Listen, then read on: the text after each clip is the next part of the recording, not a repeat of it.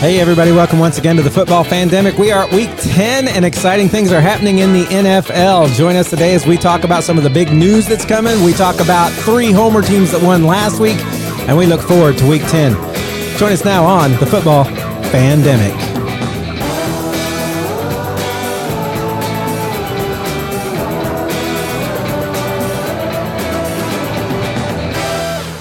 All right, guys. Well, it is a good time of year. We are rounding out just past the middle of the season. Things are starting to take shape. Maybe that's not the best for all of our teams, but we can say one thing.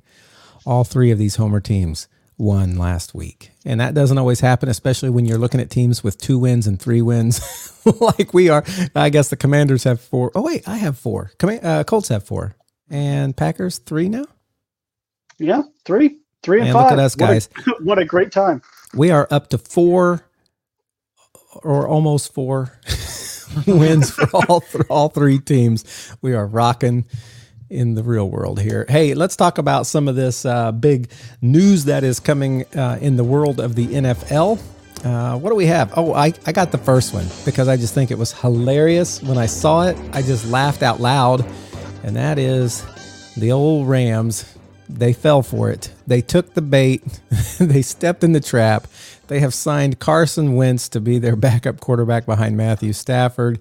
I don't know if he'll get to play, if Matthew Stafford will ever be benched or if he'll get hurt. But man, just the fact that Carson Wentz is there. There was a time where I thought Carson Wentz was going to get signed to a team that needed a starter because people getting hurt earlier this year. And it didn't happen till now, week 10, but Carson Wentz is back on a roster. That guy, for as little as he does, he just seems to keep getting on with teams and making more money. So good for him. Good for Carson Wentz. Like we've always said, Carson Wentz is not a bad guy. We like Carson Wentz as a guy. You know, he'd probably be a good friend, whatever. But boy, did he frustrate us as our starting quarterbacks. When I say us, I mean Colts and Commanders. Unfortunately, I really thought the Packers should get in on that deal somehow and get a Carson Wentz in there so everybody here could have had Carson Wentz and felt the pain just a little bit. I do not want that sort of pain. I will take pain elsewhere. There's lots of pain to be had. You don't need it there, right? Yeah, I don't need Carson Wentz. So that happened. But we're going to start off this, and this is in all caps. We, the 3 of us here, Football Fandemic, we are in the 180 top. So that's a number. 180 top minds in the football reporting world today, according to, who's that according to? Let me go look. I closed it earlier. I just had it up and I closed it too. Michael George Bathurst. Yeah. Wait, one of you. What is it? You got it, Josh. All right. Michael George Bathurst, who followed us at first, and then he added us to his Twitter list of football insights, and it's a list of football insights it says, here's a list of influencers who have a deep knowledge on the game of football. We are one of 179 members. And when I say one, we are number 15 on that list, which is a little bit below Travis Kelce, right? But it is Jason Kelce. Jason Kelce. But it is like Travis, 3 above Tom Brady. Anthony Richardson, what? And a little bit below Patrick Mahomes. Oh, no, man, look at that, guys. Look at that. And there's lots of other people on there. I don't know how he came up with this. Maybe he's one of the people watching us right now, one of those up there. But listen, we do believe that while we may not have all of the ins and outs of X's and O's that happen in the game, we do have a good understanding of what's going on in the world of football. We like to report that news, especially if it has to do with Colts, Commanders, or Packers, but not limited to that. We hit every team a little bit. So awesome. We're one of the 180 greatest minds. And I think when it comes to that greatest mind, it has to be Brandon or Josh, because I don't think it's me, although I love to talk. So here we are. I will tell you this, though. One piece of news that I was, I would say, I don't know if it's disheartened or not. I don't know what I feel about it yet. And that is Will Levis has been named the starter for the Tennessee Titans for the remainder of the year, meaning that even if Ryan Tannehill comes back, he is going to be sitting on the bench behind Will Levis. That change has been made. So now what you're looking at is, I really, really wanted this to be a time in this year where we had C.J. Stroud, brand new quarterback, taken in the top, of the quarterback class. Anthony Richardson taken in the top of the quarterback class. Will Levis taken in the top of the quarterback class. And then, then you got the Jacksonville Jaguars. But I was really looking forward to those three all being there. Unfortunately, at this time, as we all know, Anthony Richardson is IR. He is out for the year because of that shoulder surgery. But we're hoping he's developing well behind the background. I wish he would be getting those game snap experience. That's what he needed coming in. Unfortunately, he's now going to be doing that thing so many people talked about, sitting and learning behind Gardner Minshew, who has kept us really close. We've been really close in games, but he's turned over the ball a lot. This last week, that did not happen. This last week, as we were kind of mentioning at the top of the show, all of our teams won, and Gardner Minshew did what he needed to do in conjunction with the other people on the team, and we got ourselves a dub. But Will Levis will be one of those that we will see later this season, and I do hope the best for him. I was very adamant that I did not want Will Levis as our starting quarterback, and then he looked great in his first game ever, 4 touchdowns, whatever.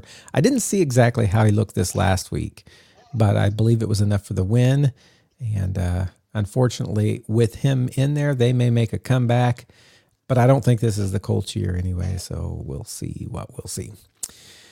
NFL reinstated Martavis Bryant, yes, and Cowboys signed him right away, and I believe he's going to be playing, right? I don't know yet. I don't know when he'll be playing, but he'll be playing eventually. But it's just like, I guess, I don't know if you guys have seen not the memes, but the jokes that people make. It's just the Cowboys way. They have a player that gets in trouble for weed or some sort of police trouble or whatever, he gets banned or whatever, and the NFL, and then they get reinstate him, and then they sign with the Cowboys. That's how it goes. Yeah, and every player, unfortunately, would love to sign with the Cowboys because it's such a huge. You have a media presence. You're known. They get like lots of games, even if they're losing. It's always what has been dubbed America's team, which I take. I have a problem with that. I take offense to that. I take umbrage with that. But anyway, yeah. So many people are excited to sign with the Cowboys, and Martavis Bryant did. Jaguars inducting Tom Coughlin into their Pride of the Jaguars. I guess that's like their Ring of Honor. Ring of Honor, yeah. Yeah, I feel like he wasn't with them for that long.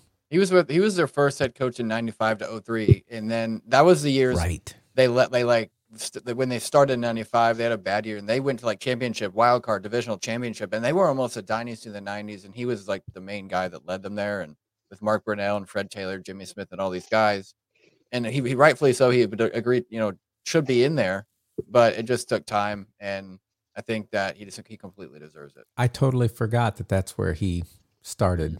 And I forgot they had good years in the late 90s, and they had even a few in the 2000s, right? Yeah, but not with him. But once Peyton Manning got here, they were highly overshadowed by the Colts in that AFC South for a long time. Yeah. So I'd forgotten about that. AFC North. Here was an interesting fact. We discovered just before we started this podcast. We're kind of looking through standings, talking about football teams and what we're going to talk about in this. And we realized that as of right now, Josh realized, as of right now, if the playoffs were to start today, the entire AFC North is in the playoffs. Baltimore, Browns, Steelers, Bengals, all of them are in the playoff picture. That's where they've mentioned. I know it's only halfway and things are going to change, but right now that's pretty impressive. I would not have thought that, especially with my mindset of where the Bengals started this season, to think that even which they're in last place in that division, which seemed totally wrong. And of course, we didn't know Joe Burrow was going to get hurt, so our predictions are way off based on him getting hurt and Aaron Rodgers getting hurt. Those two things really, what was it you said, they led to our demise, Brandon? Yes, our demise. But the Bengals aren't too far off from where we projected them. If they went out the season and they go 14-3, we projected 15-2. They're still really close to what we thought. There was a little buffer we put in there. It might deviate 2 games. They could have a perfect season. To us, they felt like the most complete team going in to 2023. But right now, they're not totally there. But I don't count them out for what they've been able to do coming back into the season. And you know what's funny? The quarterback has such an impact on a team because before we were thinking this is a really complete team. Look who they've got, and you name all the players they have. As soon as he gets hurt, I kind of forget about most all of those players because they're not doing great stuff without that great quarterback back there. Everybody's stats are down, and I tend to forget about Joe Mixon, and I tend to forget about Chase, and I'm trying to remember who else is on the team that I could forget about. T. Higgins. Tyler Boyd, Joe Mixon. Yeah. So those people haven't really been high on my radar at the beginning of the year, but maybe they will continue to come back. Right now, if you would ask me who's the most complete team, there would be another team for sure listed there. But yeah, that was the beginning of the year. We thought that. Brandon, why don't you take this last one here on our news segment, because this is like right up your alley. So there's this thing the NFL does, and of course I get insider information right there, insider information. The NFL has a fan of the year, almost like the Walter Payton Man of the Year, not of that stature. No one is Walter Payton. Nobody gets, they don't get an award. It's just a recognition. So there's a recognition for NFL Fan of the Year. Every team in the NFL gets to submit a fan. I think the Packers have a shot at winning it this year because our nominee for the Packers Fan of the Year is Tom Grossi, who I think super well known. Everyone knows him now. Yeah, he went and toured every NFL stadium this past summer. What was it? 30 stadiums in 30 days? Yep. Something like that? Yeah. That's went and raised a ton of money for charity. I think almost over $500,000, I think, is where he ended up in 30 days, which is amazing that he was able to do that. And it really grew his brand and what he's been able to do as a solo podcast host, essentially. Now I think he considers himself more of a YouTuber than a podcaster. Yeah. But anyway, all of his hard work and his commitment to football and how it's actually changed people's lives, I think gives him a phenomenal shot to win this award. I don't know other NFL fans unless their name is Matthew Thomas or Josh Haupt. If I were voting right now, I would vote for Tom Grossi because he's really yesterday. I voted the for only him one yesterday. I know. So what I'm hearing from this, from what Brandon's saying, is we just have to do something like Tom Grossi for our podcast. Maybe tour every NFL stadium in 15 days instead and record it and then upload it. And then we get our podcast boosted. Yeah, and we have to donate $500,000 to St. Jude's Children's Hospital without them knowing. I'm pretty satisfied with being in the top 180 greatest minds in football. We don't have to pay for anything. We're already there. Is Tom Grossi on that list? I don't know. You better check, because if he's not, take that, Tom Grossi. Yeah, that's right. I'll look. All right. Well, let's hop into where our predictions are sitting. Preseason, of course, where we are today. We've had one of our better weeks, I'd say, at going 9-5. Of course, those are going to No. I was shaking my head that Tom Grossi is not there. Tom Grossi is not on the list. So we have better insights than Tom Grossi. He just has the larger following. So we went 9-5 this week. Of course, that number is not going to add up to your perfect 16 due to bye weeks. But overall, that's a very good position to be in. And I think we're still ahead of Adam Rank, which is the only thing that matters. Probably ahead of Adam Rank, but overall week 1 through 9, our total win-loss record is 79-60. So yeah, above 500. We're doing pretty good. Mm-hmm. Yeah, and I think it's not too hard to be above Adam Rank, but it's not. We are, especially when you get the guy that votes for the Bears to go 12-5, and so it's God. not that hard. Got to be hating that. Speaking of, we'll save that for when we get to games. We'll save that. It's just bubbling up within me. Let's talk a little bit about our Week 9 review of our homer teams here, and then we'll talk about some of the other teams around the league. So if you're not a fan of the Colts, Commanders, or Packers, we do talk about some other teams, but we're going to start talking about the Colts. And again, I don't want to put every detail in there, but I will just tell you this. We played the Carolina Panthers. Not too tough a contest when you look at they've only had one win all year, and that was against the Texans, right? Just the week before. Mm-hmm. So there was a possibility they were starting to get things together, starting to gel, starting to get on a roll. We were going back to play Frank Reich, and that was his first time playing against us since we let him go, fired him midseason last year. So wondering how that would all go. We didn't have Anthony Richardson versus Bryce Young like I wanted.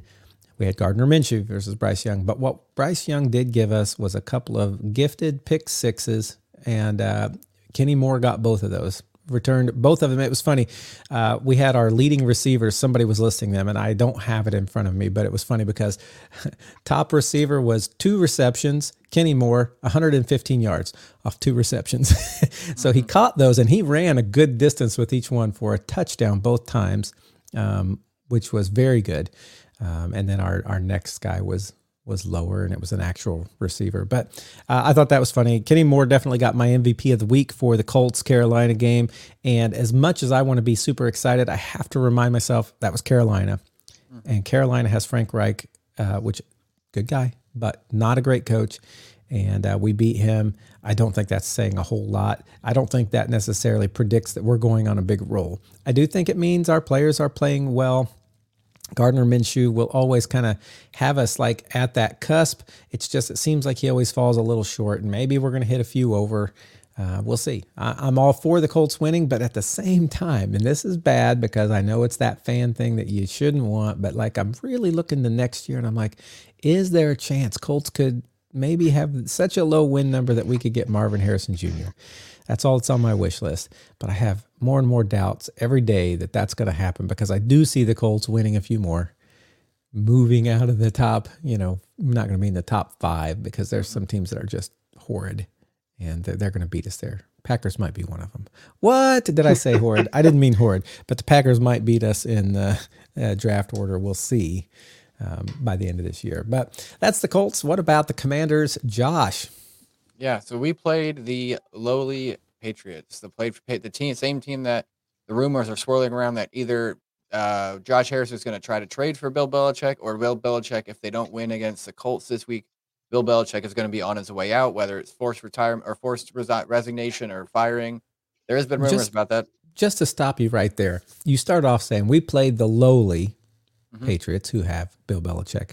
And then in the same sentence, you said Josh Harris, our owner, is trying to trade for Bill Belichick. Yeah. Would you want to see that happen? No, not at the all. Lowly head coach of the Patriots who can't win anymore? I think he's run its course. I think he's like at that age where he has a great mind. He's one of the best coaches of all time, but at some point you got to stop. And I feel like, I don't know if it's the team around him or what's going on, but it might just be that doesn't have Tom Brady, but I don't want to see him like because he's more of a defensive guy, and Ron Rivera is too, of course, but Sam Howell's been doing great with Eric Bieniemy, but I want a more offensive-oriented guy that can make Sam Howell better. And Bill Belichick, I don't think he's more of a defensive guy overall. Yeah, I think Bill needs to take the John Madden route, one of his idols, and go and do booth commentary. Because this goes to my whole thing. I'm tired of offensive people being the analyst and never giving credit to the defense. I think Bill's going to give it to you straight. But can you imagine that commentary? You got, I imagine he would be color commentary, right? So the other guy's like, so-and-so on a 1st and 10, he just throws it and picks up 6 yards. And what do you think about that? And then you hear on a second down. That's pretty good. He did a good job there. On the second down. We're on the second down. Yeah. I can imagine it being pretty flat. I don't know. Maybe Bill Belichick could talk more. I have seen him in some of those like HBO things where he's talking and he has some good insights. So it could be. My favorite Bill moment is when he's talking about NFL greats and they're constructing the top 100 players to ever play in the NFL. And he's one of those guys. You're like, oh my gosh, this is so good. But he's energized about legends. I don't know if I was going to ask. I don't know if he can. Would he be energized enough? Would he have the energy it takes to care? Because like Madden, they used to put Stickum on there when I was back in football. That's going to be a blow. And he was like always so big and up and energy. And Bill Belichick just has a different energy unless he gets as energized about a game as he does about the football greats. So before we get back, he might if he's not having to coach. I don't know what he's like in those meeting rooms. If he's like, guys, we got to watch out for Sam Howell. This guy's a dog. I doubt he would ever say dog. Yeah. But so before we get back to the Commander side of things, I want to share because Brandon did. I want to share my favorite Bill Belichick moment, and it is my Twitter bio on my personal Twitter. Which, if you're watching, you probably should not keep this as a Twitter bio. I just think it's kind of funny. But during the whole 04 to 07 Spygate stuff and all that thing where they were spying on other teams' play callings and whatnot. I don't know when he directly said it, but I remember in a press conference, probably after a Chargers Patriots game, LaDainian Tomlinson came out and somebody asked him a question, and he answered with but LaDainian Tomlinson answered with, I think they actually I think Bill actually started saying by, if you're not cheating, you're not trying, and that's my Twitter bio. But that's one of my favorite Bill moments. Just if you're not cheating, you're not trying, and that's kind of what I remember him for. So besides his coaching, as a person. Is if you're not cheating, you're not trying. Now, was that him saying that, or was that LaDainian Tomlinson? LaDainian Tomlinson was saying that he said that. So I'd have to find the clip somewhere, but I'm going to take LaDainian Tomlinson's word for it. Yeah, Bill, when you watch this recording of us talk to you, since we're of 180 of the greatest platforms for football insights, just know if you're commentating, you get all of the insider access. You don't need to cheat for it. It's just given to you. So if that's an incentive, I would love to see you up there doing something, just projecting your love of the game, but and be Bill, energized about it. If you need to come on here and clear up any of this record and set things straight, you're welcome. We'll take you. You can come on. So what about the rest of the Commanders, Josh? So we played well, actually. I mean, not well enough to put for in a perspective of playing the Patriots, who are very bad, but overall, our team played in a team effort. We played pretty well. Sam Howell continues to prove everybody wrong. Wait, did I just hear Sam Howell is a dog? He's a dog. Sam Howell is a dog. There we go. But the defense didn't look any worse without Young or Sweat on the side rushing the pass or running. That's right. They got traded. So this they didn't look any worse. Week after. And even then, I don't know if you guys saw it. There was a play where it was a completely legal hit. KJ Henry, our 6th-round pick this year, was coming off the edge off of the left side.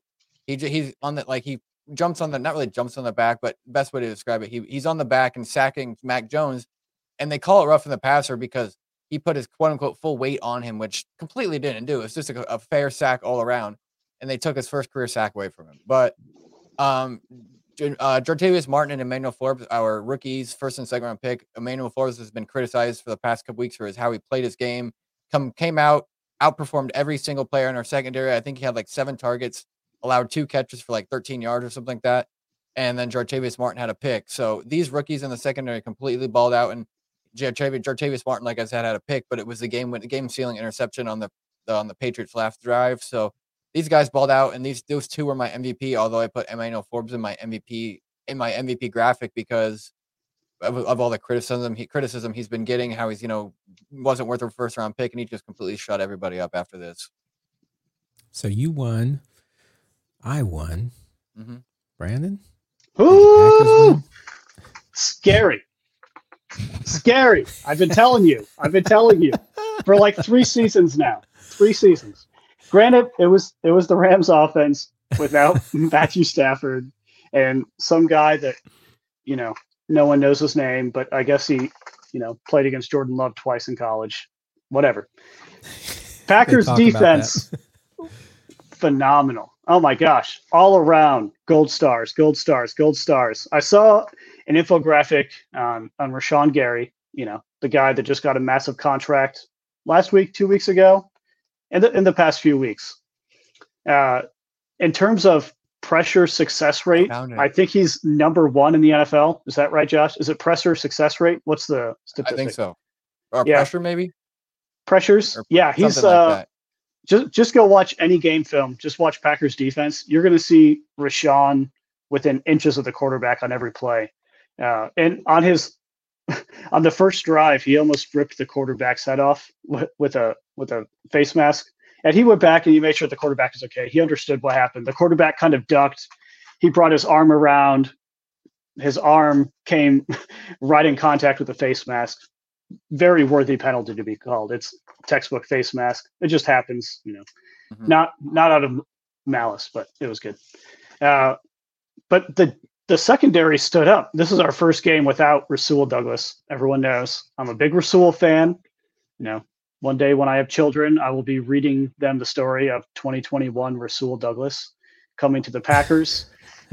Once upon a time, there was our corner in shining armor. Yes, our corner in shining armor. Brought him in from Arizona. Started him that week. At the time, Arizona was undefeated, the last undefeated team in the NFL. Comes in and finishes the game with an interception to close it out for the Packers win. What a way to start your NFL career. I still miss Rasul. He did nothing for Buffalo this past week. I think I texted you guys, something about those lines during the Buffalo game. He didn't do anything. I just miss him. But Carrington Valentine came in, who's our rookie from Kentucky, University of Kentucky, who did actually quite well. He was very sticky in man coverage, blocking balls left and right. Granted, the quarterback play was not good. So the balls were not placed well, but he took advantage of what was given to him. So it's very helpful for me to see that, along with an interception, a fumble, the forced fumble, and the recovery of that fumble. All things very good for Packers mentality moving forward. We did not play as much zone coverage, which excited me because it's been shooting us in the foot all season. And we've seen it across the entire NFL. Everyone's starting to attack zone more and more and more efficiently. Mm-hmm. And so you kind of have to switch over to this more hybrid zone man coverage to be fully effective. And we did that with great success. So please, Matt LaFleur and Joe Barry, do this again this week, and let's stop Pittsburgh. Overall, the offense was good. I'm sure both of you were very happy with Aaron Jones actually producing something this week. A.J. Dillon looked good as well. And there was a little thing about Luke Musgrave. Let's see if I can find the analytic report. Here it is. So Luke Musgrave is on track, and this is scary under the radar stuff, on track to be the best rookie receiver we have had. And actually, we have had total, beating out Sterling Sharp. So I find that scarily under the radar impressive. He had his first touchdown this past week, which was great, but under the radar stuff, he's been consistent, catching the ball, getting yards, and hasn't been too flashy about it. So I'm very proud of Luke Musgrave and what he was able to accomplish. And his touchdown play was beautifully designed as well. It was a double fake to both running backs that made both of them look like a screen. Impressive play design and complete sell from Jordan Love to make the defenders think he was throwing to the outside both times. First time to Aaron Jones, which is standard. You want to get the ball in Aaron Jones' hand. And Aaron Jones perfectly covered by the defense. He pivots around. A.J. Dillon's right there, also perfectly covered by the defense. But guess what that left open? The middle of the field. Where who was there after shedding a block? Luke Musgrave for the touchdown. So very, very, very, very satisfied with this. And I'll talk more about Packers Steelers here in a little bit. Okay, so I found the quote. I found it. The Bill Belichick quote. And so Bill Belichick actually never said this, but I guess it is, but it is still my I was going to say I didn't think he did. So he'd probably, that's not Bill Belichick, but so I guess it is a known quote in a sports world in general. And it was LaDainian Tomlinson who did say it, but he said to the this is on New York Times in 2007, but he said it to the San Diego reporters while laughing. He said, "I think the Patriots actually live by the saying, if you're not cheating, you're not trying." So LaDainian Tomlinson said it about the Patriots, about Bill Belichick to San Diego reporters after a game or whatever, and that's where I got it from. Yep. All right. Well, let's jump to the Blake Harris corner, our two fair weather friends who love every team. Let's talk about some of the stuff that has happened this week. Brandon, take us away. I'm going to come in. Daniel Jones joins the myriad of quarterbacks that have torn their ACL this season. Just an awful injury that we don't like to see because we want the best people on the field at all times because it's more fun to watch the best people against the best people. So we saw it happen. Speaking of that happened to Aaron Rodgers. And Aaron Rodgers, usually when it's ACL, you're out for the year. What's going on with Aaron Rodgers? Did I hear he's coming back? Yeah, I think in a few weeks, this is his targeted timeline. He's looking good, throwing the ball on the sidelines and warm-ups during the games. And so, what was it? The last game they played, was it Monday night? Last Monday night? Something like that. They played a primetime game. An opposing defender came up and said, hey, we love playing Zach Wilson, but I really want to play you. He said, give it a few weeks. I'll be back. What? Brandon asked this question before. If he indeed comes back like week 14 and like plays well, what's the likelihood that the comeback player of the year will be a guy that we all thought was healthy when the year started? Yeah, Aaron Rodgers. I think I don't know if there's ever been a player that's been named comeback player of the year starting the season healthy and then finishing the season healthy and having a massive injury. 4 snaps. Yeah, 4 snaps. Packers fans know that. Number 4 is a number that sticks with us for different reasons.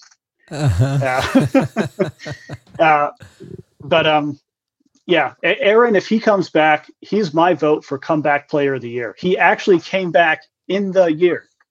In an impressive style, to my knowledge, has never been done before. And they're still in the playoff picture possibility. And if he came back and they got in the playoffs and they went somewhere in the playoffs, can you imagine?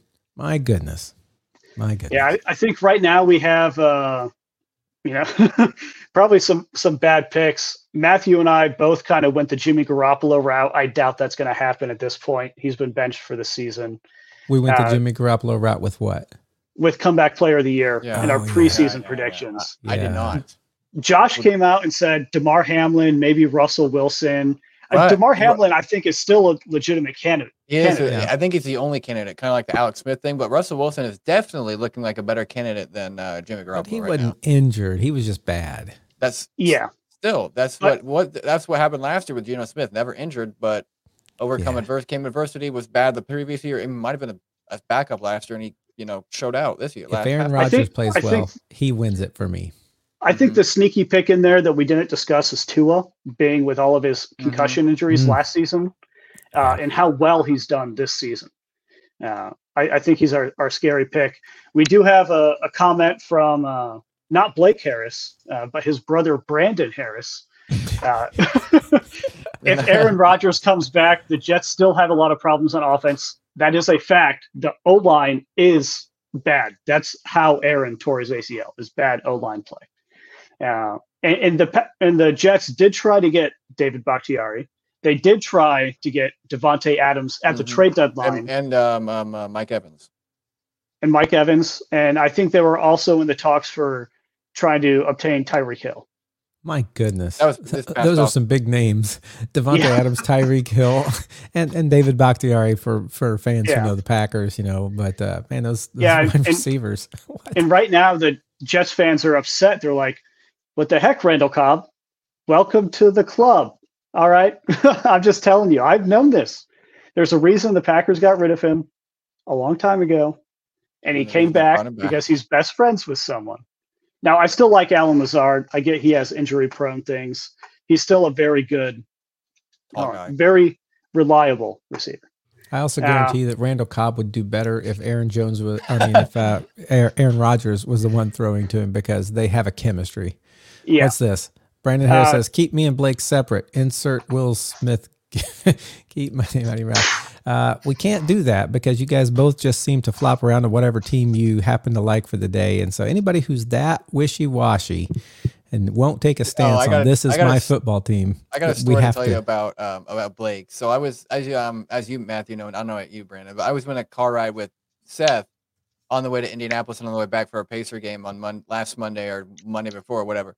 And we were talking about Blake and stuff. And he was like, yeah, I was with him whenever him and Lucas Roth, they were all three of them were together. And he was like, yeah, I was with him whenever when Blake was picking his college football team, because they didn't have one. And Lucas Roth, I guess, I believe he said it was if I remember Ohio State. Was a fan of Ohio State. And Seth and Blake was like, dude, you'll never guess my team, man, to Seth. You'll never guess my team. You'll never guess it. And Seth was like, is it Ohio State? He's like, yeah, just don't tell anyone though. It's got to be secret. And then he does this whole announcement thing on Facebook with him picking the hat, and he's like, just don't tell anyone. Don't tell anyone. And so yeah, he'll pick any team that's winning. So although we all love Blake, we all love Blake Faith. He's a character. It's like we all love Brandon Harris, but truth is, Brandon Harris. You need to find a team and stick with them, and not be this like, well, I just love every football team. I only really care about soccer. That's not going to fly. All right. Well, let me comment on Brandon's comment here. He's almost 30. That's a fact. Never had a favorite team across any sport. Sue me. I think we will. I think we will, Brandon, because you very much said you were a Patriot before Tom Brady. He said this. Yes. That's your claim to fame for your Patriot success. So are you coming out now and telling us that it was Tom Brady? I guess we'll have to see. All right, let's go on forward here. So Daniel Jones is the latest to tear an ACL, and now the Giants already looking bad, in wins, and also the fact that they gave Daniel Jones this great big contract. I think Josh is still reading comments. He can't make up his mind.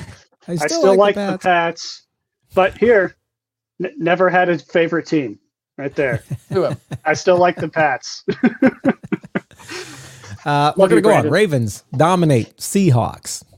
Ravens went in there. We said, hey, this could be a close game because both these teams are doing well. Ravens said, nuh-uh. And they dominated. Vikings, here's a good one. New quarterback, Josh Dobbs, they just got from Arizona when Kirk Cousins injured himself. Leads the team to victory over the Falcons. Will this continue? Don't know, but they're on a 4-game win streak. Is that right? The Vikings? Mm-hmm. Yep. So what's even crazier about this game overall is that they acquired him, Tuesday, Wednesday from the trade deadline. They got him on Wednesday. Yeah, he didn't know the play calls. Or let's say they got him on Tuesday because of the trade deadline. They probably came into the building Thursday. He didn't know play calls or barely knew play calls. He didn't. The offensive line did not know his cadences. They were practicing that on the sideline whenever he was getting ready or when Jaron Hall got injured, and he still showed out and won the game over the Falcons. Yeah. So, Blake, your team's still in the running, although I will say the Lions are second in the NFC right now behind the Philadelphia Eagles, so they've got some ground to make up if they want to overtake the Vikings and make this their division like you were hoping. But there's a shot. I don't see the Lions falling off, but we'll see what happens with the remainder of the season. What we can say is that the Raiders, who fired their head coach, fired their GM, benched Jimmy Garoppolo, they just went wholesale into, we hate the rest of the season, we don't care. Their team all rallied around this new interim head coach, and they won. I'm not going to say that's a flip of the script for the rest of the season because that's what the Colts did with Jeff Saturday. They won the first game. They went out with him, and that often happens. People feel disrespected. They feel like, hey, nobody knows us. They play really hard, whatever. It's not necessarily going to sustain, but hey, good for the Raiders. I think Brandon was saying with this win, they topped our win prediction for them for the whole year. We thought they would win 3. They've now won 4, so they've proved us wrong. But we'll see how it goes from here on out. Who is their quarterback? Aiden O'Connell. Say that again? Aiden O'Connell. Exactly. Who? Aiden O'Connell. Guy that I never really said his name in my brain until Jimmy Garoppolo was benched. And he's there. We'll see what happens with them. And I'm sure Devontae Adams will have stuff to say at the end of the year, just like he had to say before this game. So we'll keep tabs on that. Browns did a blowout of the Cardinals. I don't really think that's that big of news because the Cardinals have one win. Even though they've played tough with some teams, it's almost like they're playing tough, but I'm not saying purposefully. But if there was a team at the beginning of the year I thought was tanking, I thought it was the Cardinals. Mm-hmm. Just what they got rid of, what they let go, who they benched, everything looked like a tank job. And then they get close to winning, but then they don't quite do it. Still could be a tank job. I think it's going to be a big run between them and the Panthers, who gets that first overall pick. So we're going to keep an eye on that moving forward too. Let's revisit really quickly. It's not going to take forever, but let's kind of revisit what we thought those yearly award predictions would be. We said for MVP, Brandon said Justin Jefferson or Jalen Hurts, and Josh said Joe Burrow, and I said maybe Justin Jefferson because I wasn't really sure. None of those are likely. Maybe Jalen Hurts. Justin Jefferson has been injured for 4 weeks, so he's probably out of it unless he has like 5 300-yard receiving games in a week. Joe Burrow has started off too slow to do it, and Jalen Hurts is still up there, but I think there's other candidates that are better than him right now. Yeah, Justin Jefferson was with the caveat that he passes 2,000 yards in the season, which I think is still obtainable for Tyreek Hill. Oh, it is. Yeah, he and didn't Matthew's have been a reaping huge game all this of those last benefits. week. Yeah, he's on my fantasy league, and this last week he didn't score. He only scored like 21 or some low 20s, which is like completely unlike Tyreek, who usually scores like 37 points himself, and I love that. But I think he'll bounce back and have some big. Now that's all with the caveat of every year it seems like the Dolphins up through 8 weeks look amazing, and then wait till December hits. Wait till December hits. So I really want to see them continue on. I want to see Tua do well past 8 weeks. I want to see Tyreek Hill do well past 8 weeks. They can't beat good teams, and I don't think they don't last in the playoffs because of that. So they've lost to the Bills, they lost to the Eagles, and they lost to the Chiefs. All three of those teams, two of those teams are winning their division and number 1 seed. The other team, the Bills, are having a rough go at things. The other team, top team. Here's the triangle. Here's the triangle that happens. They beat the Broncos. The Broncos beat the Chiefs. The Chiefs beat the Dolphins. Who's better than who? Transitive property does not work in football. Here. But their last 7 games, the Dolphins are versus the Raiders, at the Jets, at Commanders, versus Titans, versus Jets, versus Cowboys, versus Ravens and Bills, and versus Bills. So they have an easy 5-game stretch from the Raiders to the Jets. And then they have a very tough 3-game stretch from the Cowboys to the Cowboys to the Bills in the last 3 games. So I think these games are going to be very telling of who the Dolphins are and how, as they go into the playoffs, and how far they can make it. Yeah. So, all right. Offensive player of the year. Exactly. I said Travis Kelce, and the two of you said Justin Jefferson. I think realistically, I don't think Justin Jefferson gets offensive player of the year. I can see Travis being in the conversation. I think it's Tyreek, though. Again, I think Tyreek is also very, very, very, very, very high in that conversation. Let's look at our defensive player of the year. I went complete homer. I said Jair Alexander. I don't think that happens at this point. Just says Micah Parsons. I still like Micah Parsons as an option. And Matthew said Sauce Gardner. I don't think that's an option at this point, but I do like Sauce Gardner. I feel like there's somebody else who would be much stronger in this. I can't think of. Yes, Myles Garrett. So Brandon Harris, I'm not going to pull these comments up because they're two different comments. Brandon Harris says his MVP would be Jalen Hurts or Lamar Jackson. Both are very plausible answers. I'd give the edge to Lamar just because of how good he's doing this past couple weeks. And then offensive player of the year is Christian McCaffrey, who is once again a very plausible answer. Yeah, Christian McCaffrey is always a producer. Lamar, he's streaky. He always looks really good for part of the year, but never enough to really be the MVP, in my opinion. So we'll see if this year's different. How about offensive rookie of the year? Brandon said Jahmyr Gibbs. Yep. Josh said Bryce Young. And Matthew said Anthony Richardson. Well, we know Anthony Richardson is not happening now. I think it's a clear-cut answer. We don't have to finish the season, and it's an answer. It's CJ Stroud. I thought you were going to say Bryce Young. I'm like, what? I'm looking at the screen. I'm like, it's and then I stopped because my answer was originally Bryce Young, but I think it's CJ Stroud. CJ Stroud's easily the answer. And honestly, he's in the top 10 for MVP voting, in my opinion, just because of how bad that team is and how good he's doing on that team. Yeah. I mean, D'Amico Ryans has made a huge difference, I think. Oh, yeah. And, but yeah, CJ Stroud has proved right now to look like the best rookie quarterback this year. What's funny I'm going to add the caveat that Anthony Richardson got hurt. It might have been a race, but what's funny is that everybody, including us, was like, John Robinson is clearly a good answer, and a lot of people picked him. We didn't. He was probably all of our second options, but he's not. I mean, he's good, but he's not been utilized at all for the Falcons. Yeah. How about defensive rookie of the year? I went homer on this one. I said Lucas Van Ness. After week 1, I would have said that's correct. After week 10, I'm going to say that's not correct. Josh went Christian Gonzalez, and Matthew's like, I don't know any of these defensive rookies. Do not ask me. I went Christian Gonzalez, and I was very confident in this one too. But he was until he got injured in like week 5 or 6 or something like that. He was playing as the best corner in the league, and now beside Evan's been telling me this because he's said it on our podcast too. Evan's been telling me every week. He's like, or every week I see him or whatever. He's like, what's his name? The Seahawks guy, not Witherspoon. Whatever. The guy from Illinois, because he's an Illini fan. So that's probably why I picked up. But he's looking like the defensive rookie. He's looking like a defensive rookie of the year, honestly. And if it wasn't for Christian Gonzalez being injured, I can see there being a tight knit race between those two. But now that he's injured, I can see it being Devon Witherspoon. And then comeback player of the year, we kind of touched on this earlier. Matthew and I both thought Jimmy Garoppolo. At the time, it was plausible.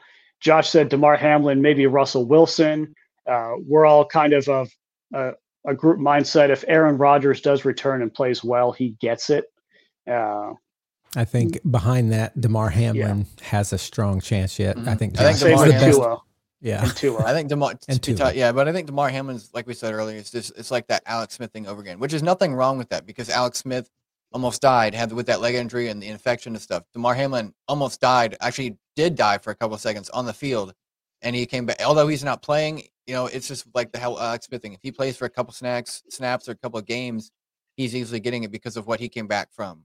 So I think our answers were all in agreement in the offseason of DeMar Hamlin, but we offered a second player if DeMar Hamlin didn't, I guess, get injured. Yeah. Let's go on to Coach of the Year. Coach of the Year, Brandon picked Dan Campbell. I love that pick. I still think it's a viable option, too. Josh picked Robert Saleh. I liked that pick. And so at that time, I said, I could pick Dan or Robert.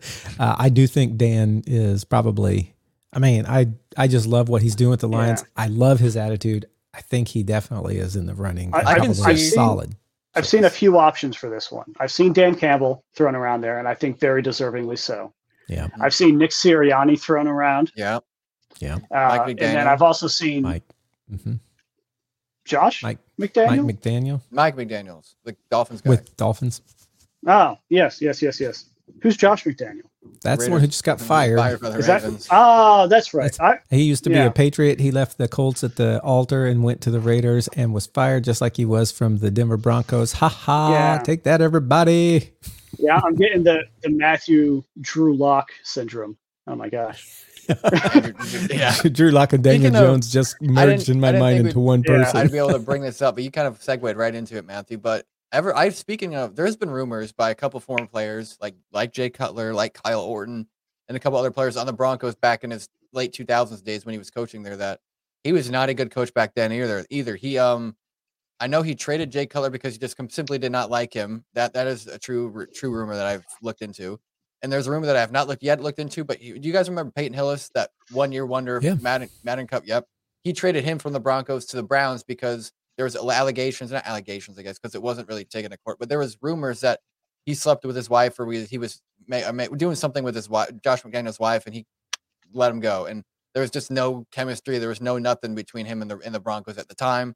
I don't know how it was on the Patriots, but it's clearly not the answer for the Raiders either. There's the same stuff going on where they were in a meeting and Antonio Pierce, who there's now their interim head coach, was saying stuff like, as a player on the Giants in the 2007 run where they defeated Patriots, we had heart, we had passion, we had, all these things. And Josh McDaniels just stepped up and said, please do not talk about the Patriots ever again. And Mark Davis saw that and he's like, that's my guy. And he fired Josh McDaniels and put Antonio Pierce in there. And even Devontae Adams has come out and said, there's fire, there's passion. I love this guy and I'm willing to run through a brick wall for this guy. And Antonio Pierce. So Josh McDaniels' problem is basically what I'm saying has been going on for the past decade and a half. There's a very specific culture with New England, and he I'm going to let there. Brandon Harris put in the chat, what is the Patriot way? Because it doesn't work anywhere else. We've seen it. It doesn't. Yeah, and it's true.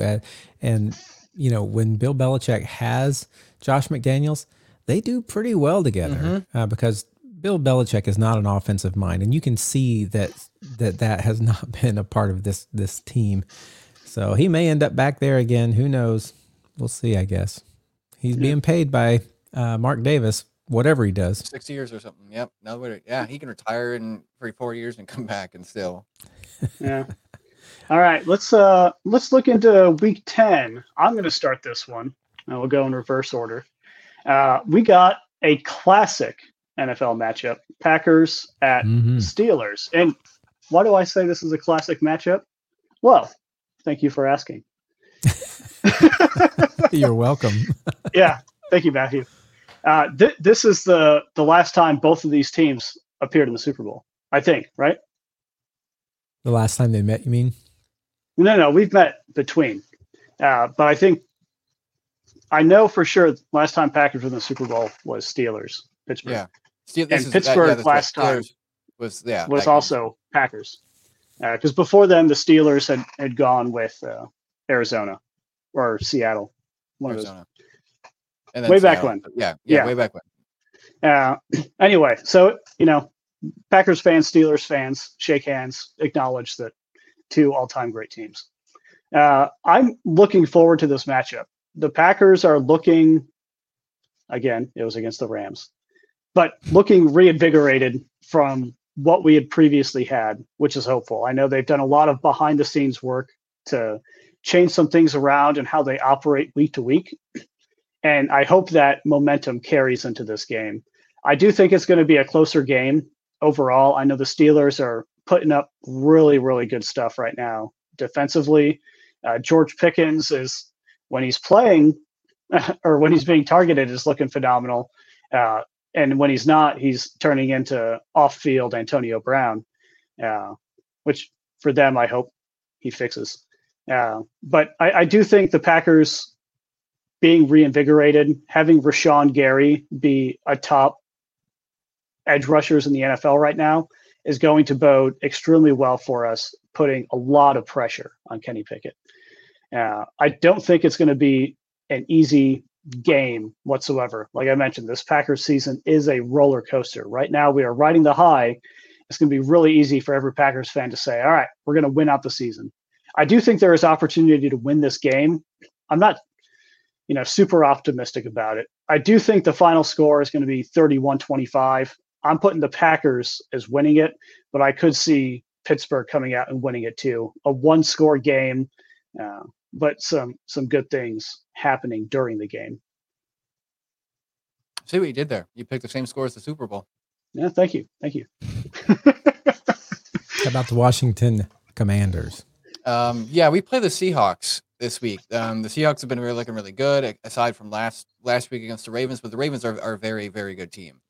And part of me feels like this is going to be a close game where the Commanders lose, but another part of me feels like this is what I've been saying it for the past couple of weeks, whether it's against the Eagles both times where we lost very closely. But I feel like to see how the Seahawks got blown out and their confidence is low against last week against the Ravens going into this week, and we are on a win streak. We have a 1-game win streak. It's not really a streak, but we won win streak. We won last week against the Patriots, and everything started looking right somewhat. I feel like this is a chance that Ron Rivera pulls out his yearly, upset card where he upsets a team that should easily be winning based off record and based off performance. And it's a close one, and the Commanders win 31-28. But the keys to winning this game is Sam Howell needs to perform like he did the past couple weeks against the Eagles and then the Patriots. Maybe one costly turnover, or maybe one turnover that might be costly, might not be, but you need to keep the turnovers low. The rookies need to, like Forbes. This is a real test for Forbes because he was playing against guys like Kendrick Bourne and Devontae Parker, guys that aren't at the top of their game anymore. And you're going against DK Metcalf, Tyler Lockett, and Jackson Smith-Njigba, whatever his name is. But you're going against guys that are top 10 receivers in the league or top 20 receivers in the league, and DK and Tyler Lockett. And so this is a real test for Emmanuel Forbes to prove that he is not just a fluke game and he actually can perform against these guys. But I'm still hoping and I'm still predicting a 31-28 Commanders win, either a game-winning field goal or it's a field goal in OT that wins them the game. Okay. I feel like there's a problem here because we're all predicting wins for our team. A little spoiler here. That means we also all lose in fantasy. If all of our teams win, we also lose. I'll take lost in fantasy anyway. Colts, Patriots. I would say the Colts beat Carolina Panthers last week. That is no reason for celebration, and we're probably going to lose, except for the fact that we're facing the pitiful-looking Patriots, who have not looked good. They've only won 2 games all year, and there's a lot of rumors starting to swirl about Bill Belichick. At the beginning of the year, I was saying there's no way, but the big rumor is if they lose to the Colts, it could happen at that point. I would love to, finish up at church on Sunday, go to watch my recorded game that happened earlier in Germany, earlier in the day, and find out at the same time that Bill Belichick has been fired. This would all be good things. I think the Colts have a chance to win this. I don't think it's a slam dunk because I don't think the Colts are a powerhouse team right now. I think they've got pieces, they've got flashes, and I think they're heading in the right direction. But I do think the Colts could beat the Patriots, and I think it could be like a 27-14 sort of win. What I see here is the Patriots are just not that good. Colts, again, 2 weeks ago, the last 3 weeks, Gardner Minshew had, or like last week when you looked back at the 3 previous games, Gardner Minshew had turned the ball over like 4 times each game. Can't have that. This last week, I think he did not turn it over. This last week, the defense played really well. Jonathan Taylor is increasing in snaps and output, and looking good when he plays. So I think the Colts can win this one. But again, don't get too excited. This is a 2-win team we're talking about that has not looked good. So we'll see what happens over there in Germany. I know our offensive lineman, who is from Austria, I think, Bernard Ryman, he's excited. A lot of talk going on there. So anyway, I think Colts 27-14, but don't get too excited about that, Colts Nation. Now, the problem, I see all 3 of us predicted our teams to win. The other problem, I don't think that's going to happen. I don't know which one of us is wrong, but I think one of us loses. Probably me. So we'll see. Yeah, every week you've been pulling out, if you play a better team, you're like, hey, this is the week when Ron Rivera does it. But so far we haven't seen that. I guess, yeah. You are ahead of us, though, I think, in wins. Actually, you're tied with the Colts. Yeah. All right. Well, let's go to the marquee manure and my games, where we pick out what game you just should not miss, what game is just you don't even need to tune into, and what game could be a head scratcher. Oh my, look at that. So let's start. Brandon, your marquee for the week. I'm going to go with 2 teams that are on the up and up right now. 2 teams I legitimately think are going to be in the AFC playoffs as wild cards, not necessarily division winners. I'm going Texans go to Cincinnati, Houston, and Bengals. And for those exact reasons I mentioned, both of these teams I feel have very strong playoff projections. I don't think either one is going to win their division. I think they both come in second, and they probably, high likelihood, meet again come playoffs. Yeah. All right, let's jump to me, marquee. I've really had a tough time because San Francisco has been losing so much of late that although they used to look like a powerhouse, and I'd be interested to see them versus Jacksonville, I switched over to Lions Chargers. They're kind of making a comeback. I think I don't know what kind of streak they're on, but I feel like they've been better the last few weeks. Lions are a team that I think are good. And so I'm going to say, if you're going to watch a game, watch Lions Chargers this week. 2-win streak for Chargers. 2-win. It's just barely better than the Washington Commanders 1-win streak. That's right. So, and the Lions 1-win streak as well. Yeah. All right. What about you, Josh? What's your marquee? I picked my Homer game as my marquee game. Of course. Marquee, can't miss this one. Yeah, for me, but I think other people in general are going to have a fun time watching this game. I mean, if the Commanders offense plays like they have the past couple weeks, it's going to be a very offensive-oriented game with touchdowns, passing touchdowns, deep plays, deep passes all over the field, deep bombs for touchdowns with Smith and Sam Howell going head-to-head. And the receivers are all there. DK Metcalf, Terry McLaurin, Tyler Lockett, Jahan Dotson. And I just think this is going to be a very offensive shootout. And I think it comes down to what defense plays better against that powerful offense. And this is something I really, as a Commanders fan, I'm hoping not to miss. Depends on if it's on TV. But as a general fan, I think this is one that you shouldn't miss. All right, let's snake back. Starting Josh, what's your manure game? I think we can all disagree on this one. We don't even have to talk about it. Panthers. I think we do have a disagreement. We do? Yeah, let's talk. All right. Panthers at Bears is my manure game. I mean, top three draft picks in the league right now. Top 3 worst teams by record. I don't even know what to expect from this game. I don't know. Maybe Frank Reich gets his second win. Maybe he does, but honestly, I could care less because these teams don't have any I guess any chance at a playoff implication. So that means they're not hurting the Commanders' playoff chances. It's just I could care less. Okay, that's exactly why this is not my manure game of the week. Because I looked at this one. I looked at Atlanta, Arizona as a possibility. I'm like, because Arizona only has one win. Then I looked at Chicago, Carolina. They're both doing really bad. But then I remembered that Chicago owns Carolina's first overall pick and, of course, their own pick. And so I think as exciting as it may be to see if this new quarterback can beat Carolina, which is that really saying much? Or if Bryce Young can get it together and beat Chicago, is that saying much? Not really, but I think there are people excited to see what happens here as far as draft pick order and that going on. So I actually picked one that is manure this is a very Brandon Colmark sort of manure game, and that is Dallas versus Giants. Dallas is good. Giants are bad. Giants just lost their quarterback. They already only had 2 wins. Dallas has dominated. I think that's just going to be like a game. And there's no implications I guess New York is in that, going to have a top 10 pick somewhere probably. But the whole Chicago, Carolina kind of pairing through their trades and drafting stuff made that more interesting to me than watching Dallas beat New York. So I did not pick Bears, Panthers. So.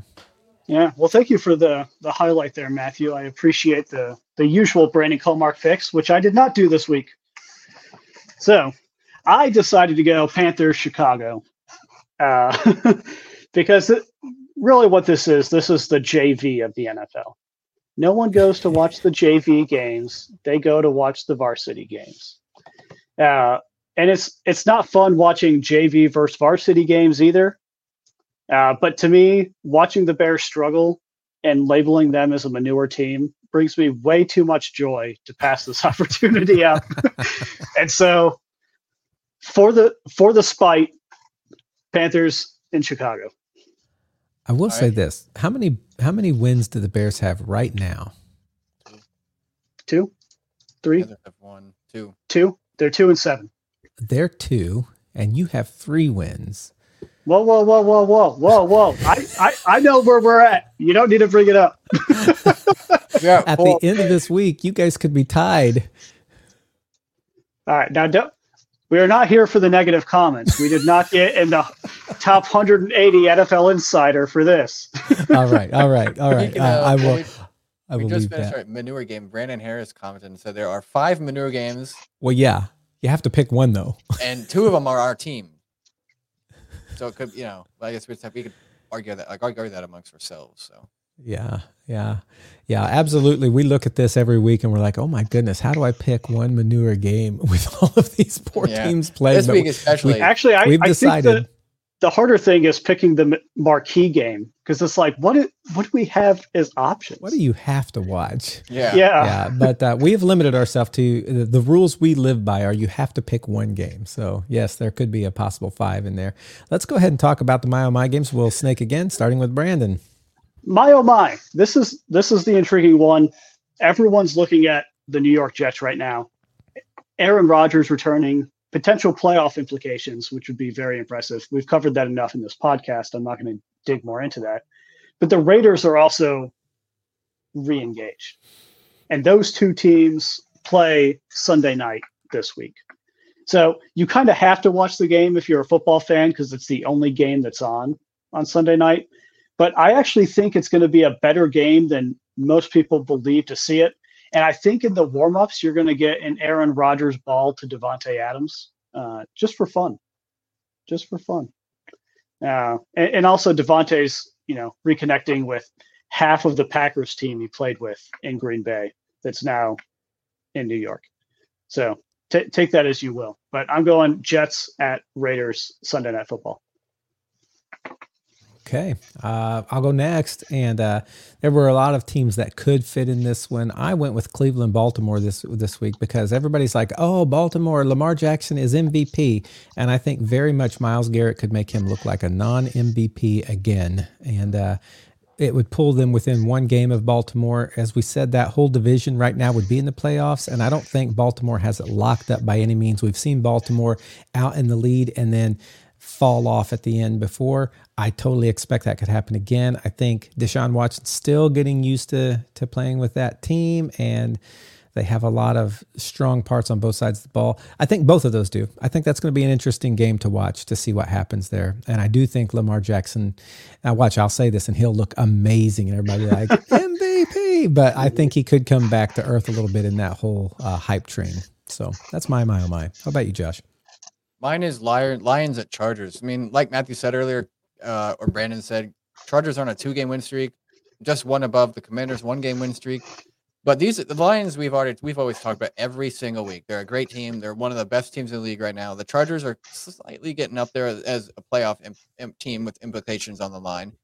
But the Chargers have a great offense and and a pretty good defense. The Lions have a great offense and a pretty good defense. And I think this is just going to be a battle of back and forth, who gets the ball last and who scores last. And it'll be a fun one. Yeah. All right, well, let's go to our upsets of the week. This is always a fun one to pick because you pick all these games where you think it's going to be somebody really great over somebody not so great, and you think, okay, that's going to be my manure game. But then every once in a while you look at it and like, could there be an upset? If so, what is it? We'll start with Josh again since we're snaking. Upset, I'm going with the same trend. Commanders over Seahawks. I talked about it earlier. Oh, my goodness, this guy is a Commanders fan. I talked about it earlier. And I don't believe it. It would be really hard. It would be really upsetting if the Seahawks won, because that means my score prediction was wrong. My marquee game might have held up if it was a close game, and my upset was wrong. But I just feel this is Ron Rivera's game, and I know Matthew said I talk about it a lot, but it's going to happen at some point. I promise you, it's going to happen at some point this year. And I don't know if it's this game, the Dolphins game, or the I can't remember the 49ers game, but I feel like it's your Dolphins game. When is your Dolphins game? Is it in December? Like 2 or 3 weeks. Your best bet still may be the 49ers. Yeah. It probably is the 49ers, but I just feel like the way the Seahawks played and the way the Commanders played last week and the way they have been playing, the Seahawks have been playing great. And then they just dropped down to a very good team. I still feel like that confidence is low, and the Seahawks, the Commanders' confidence is slowly rising as, things get better on defense and offense. And I just think that this is going to be a close game, but the Commanders barely edge it out. Mine this week is one that if I would have said this at the beginning of the year to myself, I would have said, somebody shoot that guy. He's insane. But I think it very well could happen. I have Houston upsetting the Cincinnati Bengals. CJ Stroud and that defense and that offense, they've been playing well. And yes, they did lose a game to Carolina. That's in there. You can't disregard that. But they've been playing well. And Cincinnati, good team. That's why I think it's an upset. I think by every right, Cincinnati should beat Houston. But for this week, I'm going to say Houston beats Cincinnati, which is a blow to Cincinnati and a real boon for Houston as they're like kind of pursuing Jacksonville here in the AFC South. So that's my upset. So you might say it's a marquee game. Can you imagine me saying that before this season started, though? Hey, Houston might beat Cincinnati in week 10. Everybody be like, you fool. Let's roll back the tape because we do have coverage of that game in our predictions. And we have Cincinnati probably pretty handily beating Houston. Probably. Yeah, I believe every one of us believed Cincinnati would just be thrashing Houston. So, yeah. So I'm going to go. What's your upset? I'm going to go my upset, kind of talking about what Matthew was going through earlier. Browns beating the Ravens. Cleveland over Baltimore. Mm-hmm. I think it's legitimately could happen. These divisional games are always wonky. I'm never sold that one team is going to fully beat the other team, even if it is 16 times in a row since Peyton Manning retired as their quarterback from the Super Bowl 50 victory. I don't believe any divisional game is 100% written off. And this is one of those implications, especially because let me look here. I believe, I'm wrong. So I don't believe it anymore, but I thought they were 1-2 in the division. They're actually 1-3, but the Steelers, Browns, and Bengals are all at 5-3. It's just the tiebreakers that are establishing the Steelers at 2, the Browns at 3, the Bengals at 4. Right. Word it however you want. These are two best teams in the division, excluding tiebreakers. In my head. Yeah. And so I think it could be really good. And I'm going to rotate into my lock of the week is going to be Matthew's manure game, Cowboys over Giants. I know I was just talking about divisional games. This is not one of those weeks where a divisional game is 100% up in the air. Just because of everything the Giants are going through right now, there is no shot. If they had a healthy team, I'd give them a fair shot. They do not have a healthy team. So I don't give them a shot. And was it the Giants a couple seasons ago that completely wrecked Dak and like injured him? Maybe. So maybe that's the only solution to winning the game is completely destroying the other team's quarterback so they can't play anymore. I don't know. But right now I got Cowboys locked in over the Giants. And I'm just going to quickly say I agree. That was my manure game. It's also my lock. Dallas over Giants. I just feel like that is going to happen. Josh? My lock of the week is Commanders over. I'm just kidding. It is Raiders. Upset and lock. I love upset, lock, marquee, my. He picks Commanders over Seahawks for all of them. I'm going to do that one week. But mine is Raiders over Jets. I just feel like the Jets are completely down until Aaron Rodgers comes back. If he comes back, the defense is very good. The quarterback play and offensive line play is not good. But the way the Raiders played last week with that fiery passion, I mean, I think they scored 21 points in the first half, and that's the most points they scored in a game. And they did it in the first half.